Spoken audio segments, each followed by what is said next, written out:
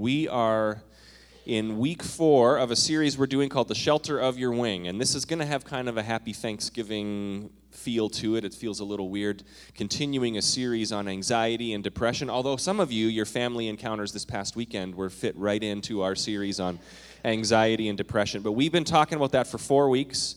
The lovely Christy is going to wrap it up next week, and then we'll enter the Christmas season after that for the few Sundays leading up to Christmas. But this is week 4 on the anxiety, depression, mental illness. And actually, I recognize I said it kind of jokingly a second ago, but Thanksgiving and the holiday season for a lot of people is very difficult. For me, it's a time of joy because I don't have a lot of loss or a lot of heartache in my life that kind of gets escalated. There's not a lot of loved ones that I'm looking and saying, oh, this is a reminder they're not here with us. But for some of you, it's a very difficult time, Thanksgiving leading through the Christmas season. So my wife and I, my wife Christy, if you're new, she was leading worship today. We pastor the church here together. She and I were reflecting this past week, just looking at the past year. We were out to dinner with some friends a few nights ago talking about the past year and setting some goals for the new year. And there was one comment that Christy and I have made a little bit to each other over the past few weeks, that this past season of life, it's just seemed like there's been more things that have just been hard, just difficult. Nothing tragic, nothing huge, but just, and maybe you can relate. As you go long enough through life, you just experience enough times where this is like, man, this is hard work. I saw a mug advertised online or something. It said, adulting is hard, or it said, adulting comes after coffee. You see those things. Adulting, being an adult in this world is difficult at times, and we were commenting on that this week. We've noticed an increased weariness of just the day-to-day, going through some of the hard things in life, and I know that can probably apply to many of us here today. We go through seasons where you just feel that life has been difficult. Maybe that's why we get wrinkles after a few years, or you just go through enough times and enough years in life, and you just realize, wow, this gets to be hard work. As the kids get older, you think, oh, this is going to get easy, and you keep thinking there's going to be a season where it just gets easier, but man, it just seems to be difficult at times, which is why, and this is not going to be another rant on social media. I went overboard with that a little bit last week. But which is why young people, especially newly married people, if you're older, 40 plus, and you see the posts online of a newly married 23-year-old couple, everything is great, right? Everything is great. The first year of marriage, they're Instagramming their date nights, and they're like, we've had 3 date nights this week, and we've committed to have 3 date nights every week for the rest of our lives, and it's important. And then they get preachy about it, right? It's important to invest in your marriage, right? And all the grown-ups, all the ones with the wrinkles who have been adulting for a while, are like, great, thank you. When they have kids, it's like, I don't think I'm ever going to get tired of changing these diapers. Such a blessing to be a mom or a dad. And you're just like, yeah, just talk to me in 20 years or a year. Let's start with that. But we see that life has a way of kind of chipping away the optimism a little bit. And as we've taken a few weeks to talk about mental illness, depression, and anxiety, we've looked at this idea that it has several different causes. There's not just one cause. There's not just one root, but it has several different causes. It manifests itself in several different ways, and some of the causes are chemical. Just brain chemicals are not functioning. Medical, like a medicine solution. Sometimes it's physical causes. We talked about that last week, how we live in a society where we just go. We never, not only do we never slow down and rest, but our hearts and our souls, we are never at rest, fully trusting in God, and that can take a toll. There are spiritual causes, and today we're looking at this idea. Sometimes depression and anxiety is a real result from real circumstances that happen to you. Just real things that happen to you. It could be the going through life, just wearing you down. It could be one tragic event, one tragic thing that just it knocked you down, and now you have all sorts of other baggage because of that one thing. Life can be that way, where it can give you a punch to the gut that you are not expecting, and it just gets you down, and you are down for a while. You feel like you are down for the count. We have people in our church who have dealt with depression in their past, simply rooted out of one tragic event in their life. One tragic event. And we have other people who have experienced an ongoing thing where it's just been something they're battling through. And I saw a video online this week of it wasn't a boxing match. I think it was like a mixed martial arts fight or whatever. And I was thinking this actually fits with life, because sometimes life is like getting in a ring with a mixed martial artist. And this one video I saw, the one fighter was very cocky and arrogant, and he was kind of going in for a few jabs, and then he'd back up and kind of do the trash talking to the guy and do a few dance moves, and then he'd do like the Muhammad Ali like this, and the other guy's just waiting. And it went on for about 30 seconds. Maybe you've seen this video. And just in the moment where the one guy was doing another dance move, his opponent goes up, kicks him in the face, and he is down for the count. And of course, in that moment, you kind of feel like you had it coming, right? You had to see that one coming. It makes for a good video. Sometimes life is like that, where it's one big punch, just one punch and you are down. Sometimes it's like being in a ring for 12 rounds, and it's just the wear and tear of the little jabs over and over, and you start to feel like they are taking their toll on you. Today we're going to look at a story in the Bible of a young lady who is experiencing this ongoing heartache, and it was taking its toll. A look at how, even though life can be, at times, feel like we're in a boxing match, even though it feels that way at times, that there is still reason to look ahead with hope and optimism, and certainly with thanksgiving on this Thanksgiving weekend. So this story is found in 1 Samuel, the book of 1 Samuel. We're going to be there throughout the sermon this morning. I'm going to read a pretty good chunk of 1 Samuel chapter 1. If you want to turn there, there's some black hardcover Bibles probably in the inside row of your pew there. If you want to follow along, that'll be the same translation. The words will be up on the screen. As always, I just want to encourage you, you can bring your Bibles to church. I'd love to have you follow along in a Bible that then you will have at home. I would love it to be something that your Bible is something you read throughout the week. And if you don't know what to read, you can reread the stories that we talked about in church and maybe write down a few notes in there to help you study throughout the week. You're allowed to write in your Bible. It's okay. It's not there won't be lightning from heaven or anything like that.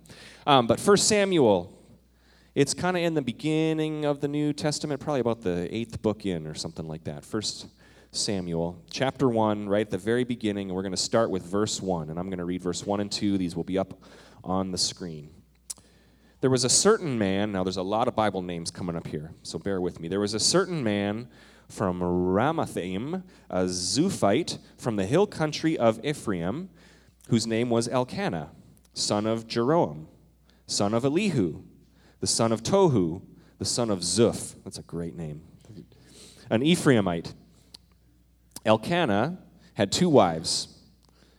One was called Hannah, and the other Peninnah. Peninnah had children, but Hannah had none. So right there, you've set the tone for this whole story. Now, a lot of the names, we did a series a few weeks ago called The Skeptic and the Believer, and one of the things I mentioned was when we're looking at the historical accuracy of the Scripture, maybe you've heard people, well, I want nothing to do with faith because I don't believe the Bible's historically accurate. Well, anytime you read a run-on of names and locations like that, that's really essentially the writers at the time saying, okay, here's all the names. These are verifiable names. This is ways for you to verify that this is historically accurate because these were real people. And the other detail that you need to know, the big plot of the story, is Elkanah had 2 wives. Peninnah had children, and Hannah had no children. Now, this is the conflict. This was an important thing. Now, it's an important thing in our day and age today.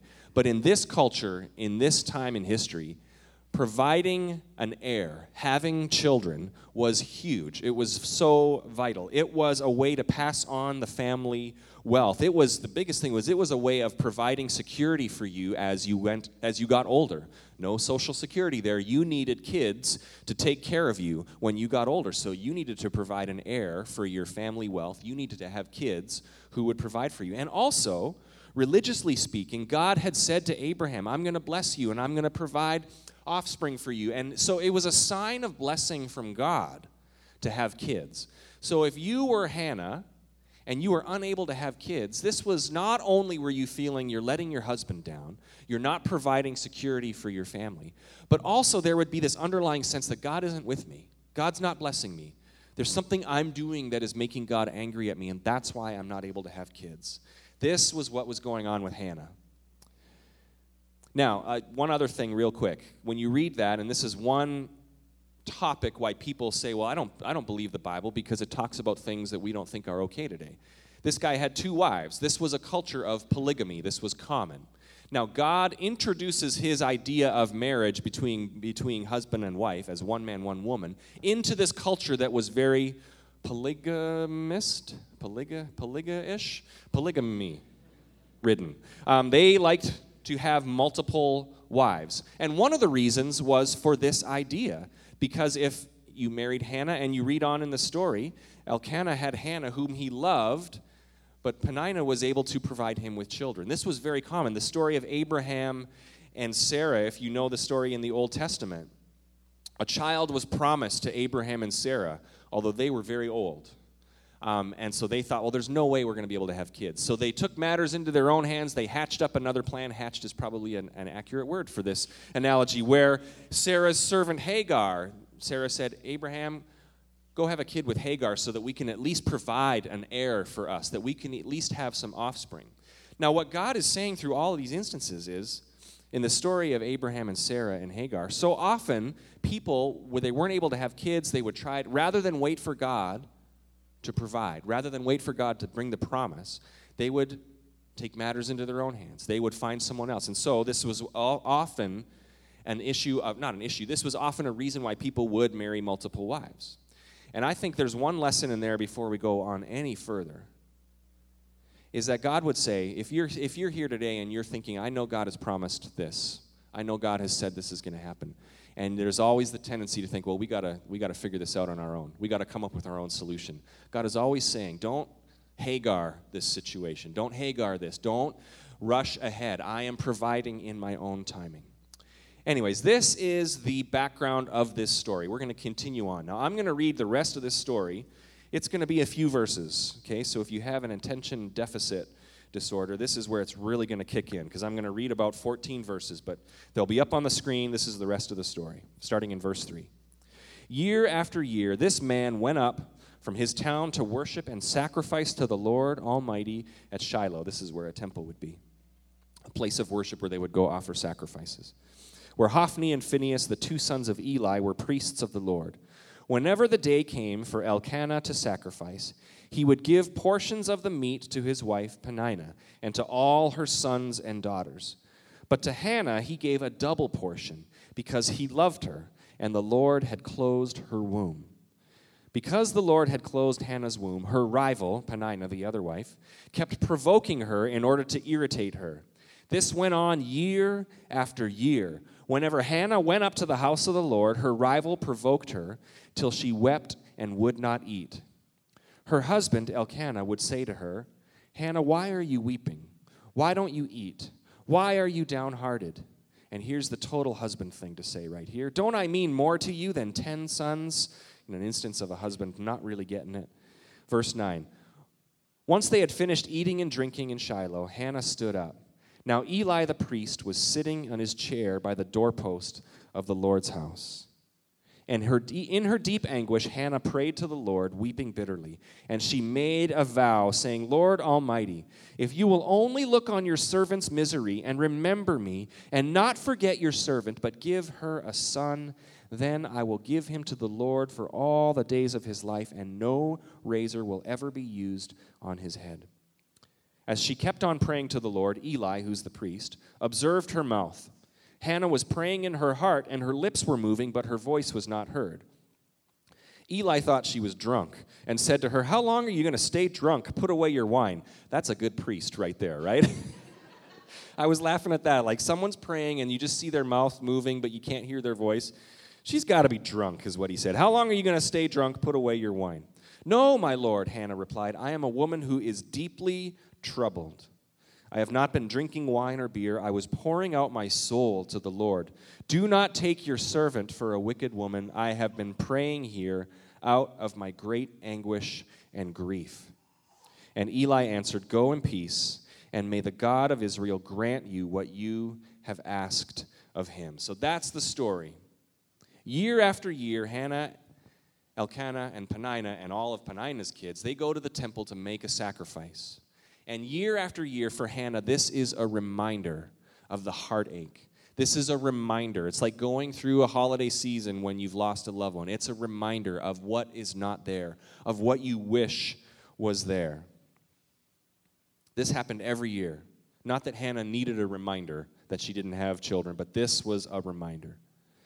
Year after year, reduced to tears, she couldn't eat.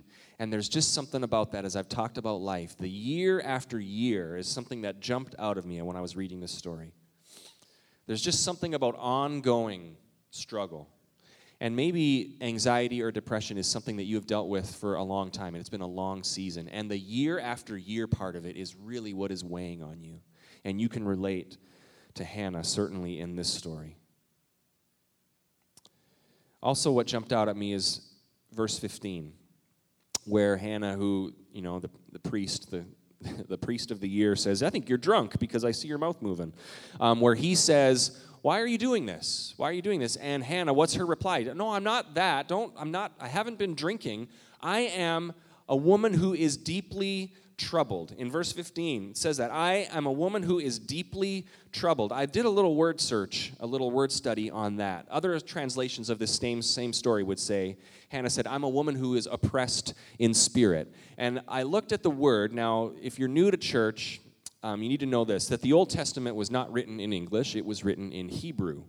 Okay, so sometimes there is a Hebrew word that was used in the original writing that they don't really know how to translate, or some of the meaning is lost in translation. So I did a little study on the Hebrew word that was where they translated it to deeply troubled or oppressed in spirit. And that Hebrew word is pronounced kashah. Kashah. And it is used several times in the Old Testament. It is used when the Israelites were slaves in Egypt, and the Egyptians had really hard labor that they put on them, slave labor. The word that was used to describe that was kashah. There were times when there was harsh words spoken by Joseph to his brothers in the Old Testament. And the word that was used to describe what Joseph says was kashah. Now, it was interesting, the definition of this word was really, it has several different ways to use it, but the meaning is this. It's just something that is hard. It's just something that's hard. And I thought that speaks so well to this message today. It's just going through something that is hard. It's just hard. Hannah is saying to the priest, I am a woman who's just been going through difficult things for a long time. I have kashah is the word she used. I am oppressed in spirit. I am deeply troubled because life has been hard. Life has worn me down. Life's worn me down. So in this story, a couple practical things. First of all, it's okay if you are in this mode of life just being difficult. It's okay to feel disappointed. It's okay to go through times where you're like, man, this has been hard. It's okay to acknowledge that. Especially in this church environment, I love our Homestead Church family. I want us to be a family. I want us to be a community. And one of the practical ways that's going to walk itself out, whether you're a student in the youth group, a kid in kids' church, or the old people in this room right here, one of the ways it's going to walk itself out is we provide a place for people to come in and say, you know what? It's been hard. It's been hard. Maybe we can just start saying, I've got kashah. I've got hard life. Life has been difficult. I think the worst thing that we can be as a church is one where we put on the spiritual face every Sunday and say, I'm blessed. I'm blessed. Praise the Lord. Awesome. So great to be. And just put on, because we think we have to have that smiley face in order to be at church. I want this church to be a place where we can be real and just be like, man, it has been hard. It's been hard. I want all of us to be a family that we rally around people and say, yeah, me too. Let's support each other. Let's lift each other up. Amen. Let's lift each other up as the house of God, as a church, as a family of God. Let's not be churchy, just, oh, everything's perfect, love it, and just try to hide the hard things that we are dealing with. Amen. Thank you. I got one on board. Another thing I noticed about this, and I made a joke about Elkanah, the husband. We were talking about this story, and when Elkanah says, why are you so sad, Hannah? Why are you so down? You've got me. Aren't I better than 10 sons? And Christy described that just this morning as such a dude thing to say. That was Christy's phrase, and it's accurate. It's just I'm sure Elkanah meant well, and husbands, you can relate. I meant well, but I said something that was wrong. This is that moment. There's going to be times where other people don't recognize, or they say things that try to help. And if you've ever gone through something difficult, you've experienced people who mean well, but they say something that doesn't help. So I want us to remember there's going to be times where people mean well and they just don't say things the right way. Just think of all the other things in your life that aren't falling apart. Well, that, is true, but that's not really what you want to hear when you're going through kashah, when you're going through something that is difficult. And here's one other thing that I want to point out from this story of Hannah before we go on, is that notice what Hannah did. Every year, I'm sure she knew the journey to the temple to offer a sacrifice and praise to God. Every year, I'm sure she knew it was coming. Every year, I'm sure everything in her said, I am not going. I am not going. I do not need another reminder. I do not need another moment where other wife Peninnah is going to get all the extra meat from the sacrifice for all her kids. And then she's going to rub it in my face and gloat and taunt me and make me feel worse. I don't need it. I'm not going. I'm not going. And what did Hannah do?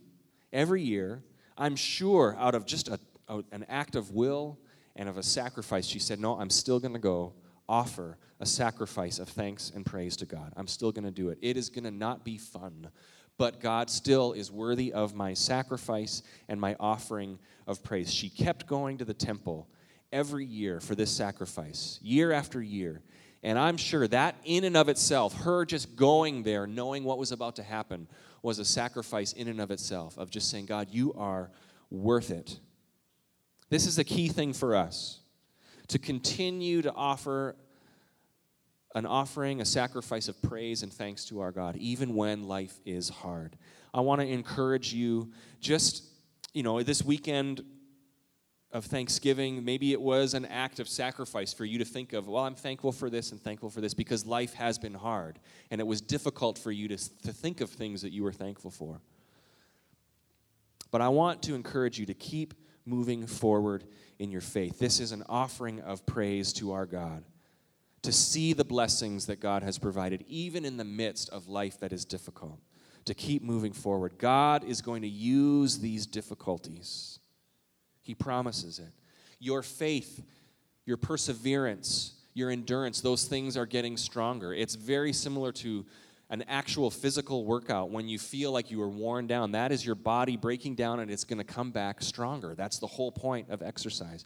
It's the same thing with your faith. If you keep moving forward, if you keep saying, God, I'm going to keep honoring you, I'm going to keep moving forward, even when life is kashah, even when life is hard, that's when your faith increases. That's when God uses that to increase your endurance. And I just, practically speaking, if you're going through something difficult, don't isolate yourself. I would hate it if you ever thought, I don't want to go to church. I don't want to go to church today. I got to see all those people, and they're all happy. They've got life all figured out. I'm the only one struggling. No, I want you to come to church and recognize we are in this life. We are in this together. We all battle through things together. We can lift each other up. Don't isolate yourself. Continue to be a part of a church family. I want you to continue, even in the worst of days, to continue to be a part of this church community where we can find fellowship with one another, where we can lift each other up, where we can, together as people who are weary at times, offer thanksgiving and praise to God. Well, the story continues, and I'm going to skip ahead a little bit. The story continues. After Eli hears Hannah's prayer, after he realizes she wasn't drunk, after he hears her heart, he says to her, well, may it be granted to you. The priest says, you are someone who is grieving in your heart. May God grant you what you want. And soon after that, God answers Hannah's prayer, and Hannah has a son. And they name the son Samuel. And the name Samuel comes from, the meaning of it is because I have asked him from the Lord. I have asked of him of the Lord, and the Lord has provided. Samuel. And she dedicated him to the Lord. And actually, she made good on her word, her vow to God, to say, I'll dedicate him. He will serve you his whole life. Samuel, for his entire life, ever since he was 3 or 4 years old, served in the temple under Eli the priest. He became the priest several years later. She dedicated to him to the Lord. This is a reminder that our kids, on their worst day, right? And we've had some of those days. Maybe you were 5 days at home for Thanksgiving break. You're like, let's get these kids back to school, right? They're getting on my nerves. It's a reminder that kids are from God, and we are to dedicate them to Him. We want God's best for our kids. So chapter 2 of 1 Samuel, the story continues. And it goes on with Hannah's song of praise. And I'm just going to read the first 2 verses. This, in my Bible, it says Hannah's prayer. This is Hannah's song of praise. And I just have a couple thoughts on this before we wrap up this morning. Chapter 2, verse 1 and 2 says this. Then Hannah prayed, and she said, "My heart rejoices in the Lord. In the Lord, my horn is lifted high. My mouth boasts over my enemies." Probably Penina she was thinking of there. "My mouth boasts over my enemies, for I delight in your deliverance. There is no one holy like the Lord. There is no one beside you. There is no rock like our God." I'm going to stop there. This is Hannah's offering of praise. And I don't think this was an offering of praise like, now that you've done what I want, now I think you're good. And we can fall into that trap, right? God, if you'll give me what I'm asking for, then I'll think you're good. This offering of praise was, even in the midst of it, I knew you were good.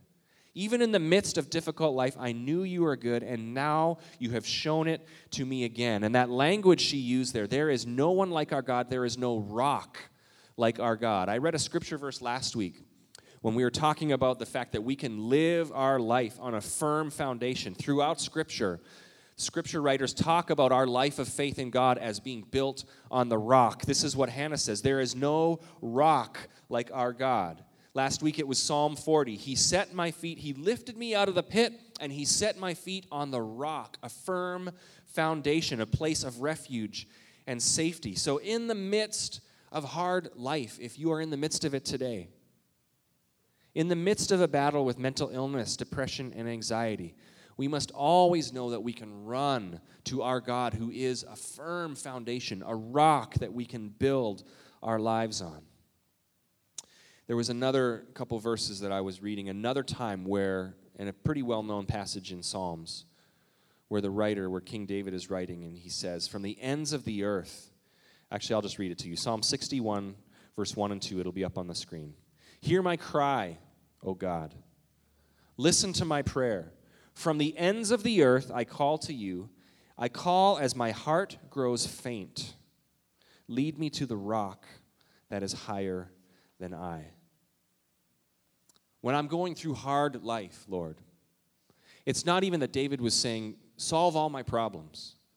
First and foremost, the psalmist David there was writing, when my heart is overwhelmed, when I'm going through difficult things, when life has been hard, lead me to you. Bring me to you, because I know that's enough. Bring me to you, because I know that you are the rock. When my heart is overwhelmed, lead me to the rock that I can find security and safety. And the other phrase I was thinking of that verse in Psalms, from the ends of the earth, and this is what I want to talk about as we close today. From the ends of the earth will I cry out to you. I've read this verse in Psalm 61 a number of times. And every time I read from the ends of the earth, I always thought of it as, well, from all over the world, people are praising you, kind of thing. Like wherever I go, I'm still gonna praise you. But that language is interesting. At this time, as we've read, the temple, in this day and age for these Israelites, the temple was the place where God's presence was. And so after several years, the temple became in Jerusalem. So people, years and years later, they would make that yearly pilgrimage to Jerusalem because in Jerusalem was the temple, and in the temple was where the presence of God was. This was it was a geographical thing. If you want to experience the presence of God, you got to go there. You got to go to Jerusalem. You got to go to the temple. And in the middle of the temple, where only the priest was allowed to go, was said to be the very presence of God. This is why people came to Jerusalem, to be close to God. God had a geographical location. If you put it in your smartphone, it would point right there. Temple, Jerusalem. This is where God is. Okay? This is why people made the journey. So the language in that psalm where David says, from the ends of the earth will I cry out to you, means something very different then than it does today. From the ends of the earth means even when I'm far away from Jerusalem, Even when I'm farthest away from the presence of God. The presence of God is here, and I feel like I'm at the ends of the earth, as far from Jerusalem and the temple as can be. As far from the presence of God as I can feel, that's where I feel like I am. And maybe you are here today, and you're like, man, that is me. I'm here in a church, but I feel like I'm at the ends of the earth, away from the presence of God. And I love that phrase, from the ends of the earth, I will still cry out to you. And when my heart is overwhelmed, when I am troubled, when life is kasha, when life is hard, no matter how far I feel from you, God, I will still call out to you, and you will still lead me to the rock. You lead me to the rock. So I am praying today for each of you. This Thanksgiving weekend, those of you who are struggling, those of you who are weary, those of you who are battling through anxiety or depression, or it's just been a hard year. It's just been a hard year, and you are weary, and you are worn down, and you feel like if God's presence is here, I feel like I'm at the ends of the earth. I'm praying for each of you today that, first of all, that God would hear your prayers, that God would answer prayers, that God would meet your needs. But even more than that, that he would once again pick you up, place your feet on the firm foundation that is his love, so that you can stand and know that you are with God, that your life is in safety and security. So in a minute, we're going to have a time of prayer, and I just wanted to close with this one other thought. I know I've said that probably 3 times now, and you're going to stop believing me that I say I'm about to close. This one closing thought. The Old Testament, as I said, the temple was where God's presence was. And when Jesus came, and Jesus died, and Jesus rose, the veil in the temple was torn. The earth shook. The very foundations of that temple shook. And then what did Jesus say? I'm bringing you the Holy Spirit. Now the Holy Spirit is going to come. And where did he say the Holy Spirit would come and dwell? Did he say the Holy Spirit's going to come and it's going to be in Jerusalem, in the temple? No. What does the New Testament say about us? Is that we are the temple of the Holy Spirit. So in light of Hannah and Elkanah having to go to Jerusalem to make a sacrifice in the temple, because that's where the presence of God was, today, we are the temples of the Holy Spirit. We have the presence of God in us. That should bring assurance to us. Not only because we now realize we can never go far from his presence, because his presence is in us. When you are in Christ, you have the Holy Spirit in you. That's what it says in 1 Corinthians 3, verse 16. It says this, "Don't you know that you yourselves are God's temple, and that God's Spirit dwells in your midst?" God's Spirit is in you. You're never far from him.